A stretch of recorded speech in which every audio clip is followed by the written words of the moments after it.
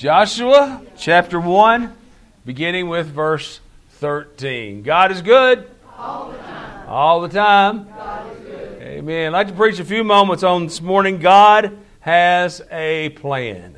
God has a plan. Joshua 1:13. Remember the command that Moses, the servant of the Lord, gave you after he said, "The Lord your God will give you rest by giving you this land. Your wives, your children, and your livestock may stay in the land that Moses gave you east of the Jordan, but all the fighting men ready for battle must cross over ahead of you, fellow Israelites.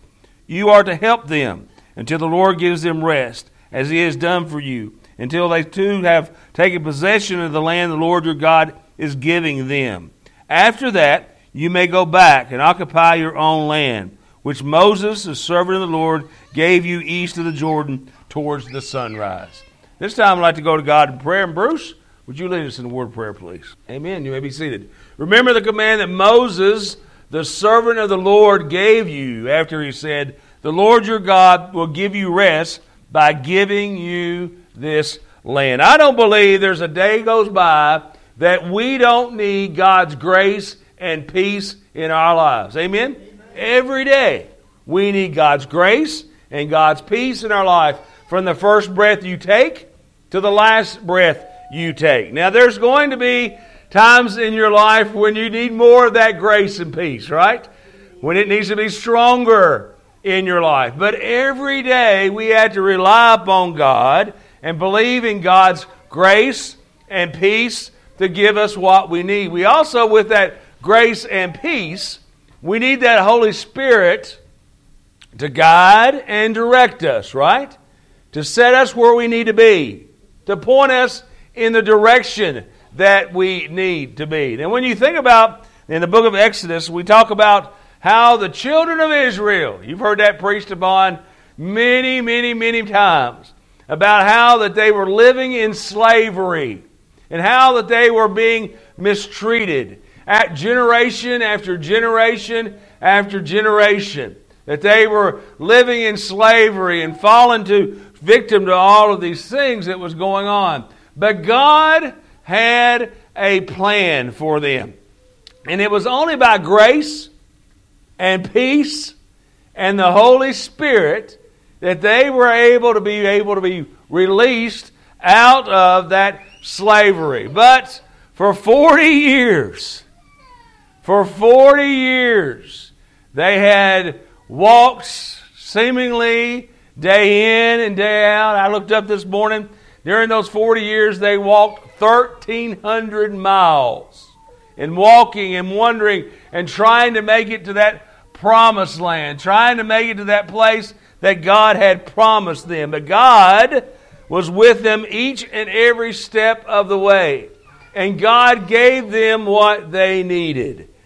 When I was 4 days old, me and my mom and dad were living in Allen, Kentucky, out past Pikeville, in a little bitty spot in the road. And my dad had a little United Methodist Church there. And Mom, I don't remember this. I don't remember when I was 4 days old. But Mom says when I was 4 days old, it was on a Sunday. You know what that meant? That meant that I went to church. And Mom took me to church. And I remember Mom saying that sometimes I did yell and scream and I cried and I carried on. And you know, we live in a society today that if you take your child out at the Walmart or whatever when they're getting too loud, somebody look at you and say, "Why are you doing that?" and vice versa, right? My mom said, "You stayed right beside me." And I still today can remember that look of my mama. But every Sunday after that, I went to a United Methodist Church. We moved from place to place and place to place, but I knew that I was going to be a part of the United Methodist Church. I went to seminary a little while up at Southern Baptist. Was going to become a full-time pastor still have never figured it out. If any of you ever can figure this out for me, let me know. I really don't know the difference between a part-time preacher and a full-time preacher. Never figured it out exactly yet. But I went from that full-time preacher down to a part-time preacher, but I was still a United Methodist. When David and I had our discussion, and I'd heard it many other discussions with different folks as well, I had to make a decision right then. Because all my life, guess what I was? A United Methodist preacher. And if there was a United Methodist church close by, and I was going to go to church on Sunday morning, I would go to, what do you think? To a United Methodist church. And I was preached in a United Methodist church. But what I found out was, as the children of Israel, they had a big problem. They had a massive problem. They were trying to reach the promised land. And they were wandering astray, not listening to God, and not doing it God's way. The children of Israel learned a lot of things that we're going to talk about here in a few moments during that time. But I learned right then, when I started praying and talking to God about where we were as a church and where the church was going, and I talked to Sheila a whole lot about it as well, I figured out something. Sometimes you just have to take a stand, don't you? Sometimes you have to say what's right is right, and what's wrong is wrong. And I believe we have to do it God's way, and listen to God's way, and stand for what the Word of God says. And when the Word of God is being trampled on, when the Word of God is being spit upon, when the Word of God is getting to a point where folks look at your name and say to yourself, why do you want to be a part of such? I believe that's when you have to pray and you have to talk to God and you have to ask for God's guidance and direction. The children of Israel, as they left on this journey of trying to reach the promised land, they had many obstacles to overcome. The way to the promised land is not always easy. In fact, it rarely is. But it's worth it. I've often found out in my life, the harder I work for something, the more I appreciate it. The harder I work for something, the more I appreciate it. When I was in high school and turned 16, what happens when you turn 16? Get your driver's license. What happens when you're 50, what am I, 54? And forget to take your license for 2 years? You get to retake them again, right? But I got my driver's license, and I remember going up to Mom and Dad and saying, you going to get me a car? Because all my other friends, their parents was giving them a new truck, and a new this, and a new that, and a new whatever. And my dad looked at me and he said, no. If you want a car, you get a job, you work, you get that car, you pay for the insurance, you put the gas in it. If it breaks down, I'll come and get you. And I remember going, get me some jobs, mowing grass, and so on and so forth. Finally bought that, remember that Mercury Bobcat station wagon I've told you all about before? With the paneling on the side, right? This is a beautiful car. But let me tell you what, when I pulled into the school, even though everybody looked at me weird, that car meant something to me. Why? Because I worked for it. God knew this for the children of Israel. They were going to have, I believe God could have just took them right out of slavery and put them straight where? Right in the promised land. I believe He could, right? I believe God could have said, you've been in slavery way too long.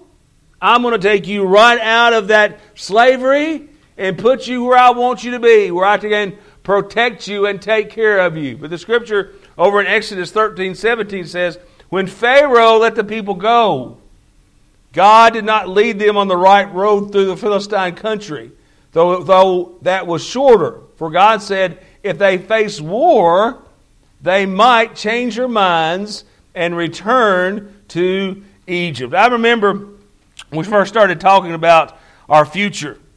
To be honest, I had no idea what it meant. Because you know why? I know David's going to amen me on this, I believe. Nobody had tried it yet. Nobody knew what it was. Nobody knew what steps that had to be taken to be able to do those type of things. But I was assured of this when praying to God, even though it was not going to be easy. And let me tell you what, there's been a lot of sleepless nights. Even though it was not going to be easy, and there's going to be a lot of questions and a lot of things that we didn't understand what to do, I was assured of this. If God is with us, who can be against us, right? If God is with us, who can be against us? We also learn from the children of Israel, God will make a way where there doesn't seem to be a way. Over in Exodus 13:18 it says, so God led the people round by the desert road towards the Red Sea. The Israelites went up out of Egypt ready for battle. You've heard many, many sermons on the Red Sea and how that only by the grace of God was that Red Sea split wide open. And those children of it, those Israelites could walk across. And Moses led them across. I believe today, I believe it wasn't even, the water just wasn't split, Brother Charles. I believe that was on dry land. There wasn't a footprint left as they walked across that Red Sea. But I promise you, as the children of Israel was walking towards the Red Sea, and they were coming behind them for battle to kill them, they were outnumbered. They were pretty much sure that they were going to lose their life. I'm sure right at that moment they thought, what are we going to do? How are we going to be able to overcome this? What are we going to do? And I probably believe today as well, Moses probably thought the same. God, you've led us this far. What do we do now? How do we get across this Red Sea? We are going to be captured. Praise be to God. I believe today that God has a plan every day, doesn't He? And remember what we talked about today in Sunday school. All things are possible with God, right? All things.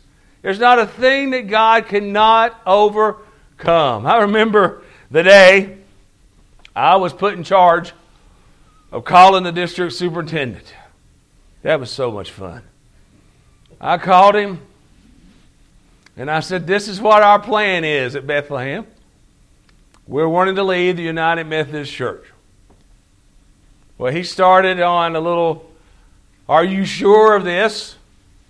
I know your daddy was a Methodist preacher. Is he going to be very proud of you? How about your mom?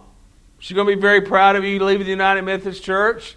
And we went on and on and on. And I said, yes, sir, we've decided that we're going to leave the United Methodist Church. We just want to know what to do. And he says, well, I really don't know, but I'll get back with you. Well, he called me back the next day and gave me all the steps to go through. And I remember when I got off the phone and got off that phone with that look. You ever have that look where you're just out there in outer space somewhere?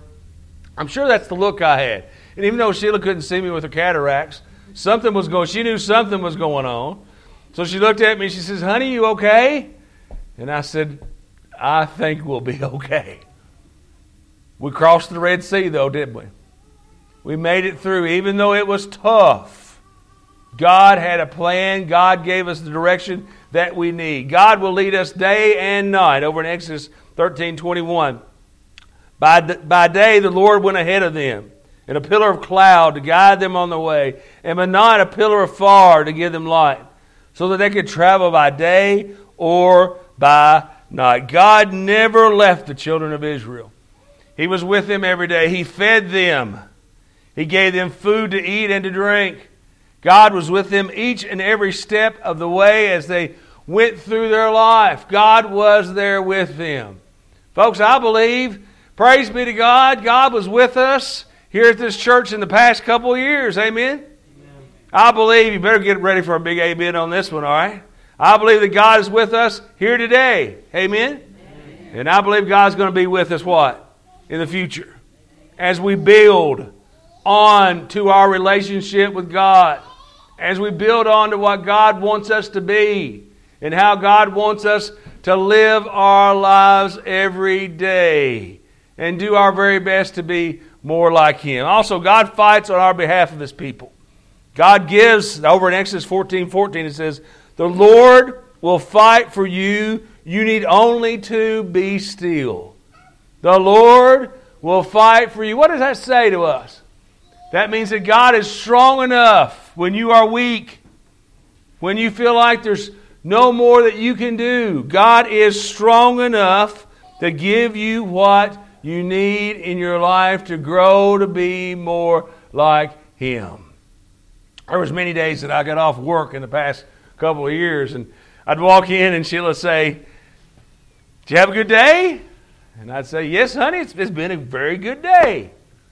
And then all of a sudden I'd start getting texts. I'd get emails. I'd get phone calls. I'd call Bruce up and say, "Bruce, how you doing today, Bruce?" He said, "I'm still reading." I said, "I'm still reading too." And we'd read and we'd read and we'd read and we'd read and we'd read. And I come to, after so many hours of those things, I want you to know something for sure on this. The harder you work for God, the harder the devil is going to work against you. But the Scripture says what? The Lord will fight for you. He will. You need only to be still and do that will of God and allow God to give you what you need. Allow God to give you that strength that you need. Sometimes we will feel forgotten, left out on our own. But God is always with us. Over in Exodus 33:14, the Lord replied, "My presence will go with you, and I will give you rest." My presence will go with you, and I will give you rest. I don't know what the future looks like. I don't know. But I do know this. As long as we do it God's way, we're going to be okay. As long as we let God be over every meeting that we have, every decision that we make, every place that we go, everything that goes on in our lives, as long as we do it God's way, we're going to be okay. The hardest struggles we face have the greatest potential to teach us patience and endurance. Today, praise be to God, on Celebration Day, celebration of Bethlehem Church, our new beginning, and learning how to be a church of our own, a church of God, a church where God is in leadership and God is taking care of us. And remember, God has a plan. Today, I still believe people say, "Preacher, why do you have an altar call every Sunday?" Do y'all realize there's some churches that don't have altar calls every Sunday? Y'all realize that? Some that just says, "Well, we're going to have a closing song."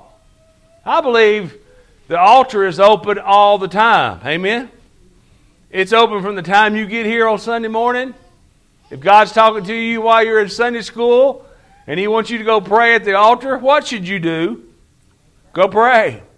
Whatever during church, pray and talk to God if He tells you. But at the end of church, we have a special time where we say, think about what God's talking to you about right now. What is He saying to you right now? Is God saying, "I want to come into your heart and into your life and make you whole. I want to come into your life for you to be saved. I want you to be able to take that next step of being a Christian." Is He talking to you about that today? Maybe He's talking to you about something going on in your life. Remember something. I've said it 100 times, and I'll probably say it 100 times more. We all have problems. We all have situations. Some of us handle them better than others, but we all have things in our life. Let God help you carry that load. Let God help you as you pray to Him and ask for His guidance. So basically, whatever God is talking to you about today, we invite you to come as we stand and sing our closing song. Brother David?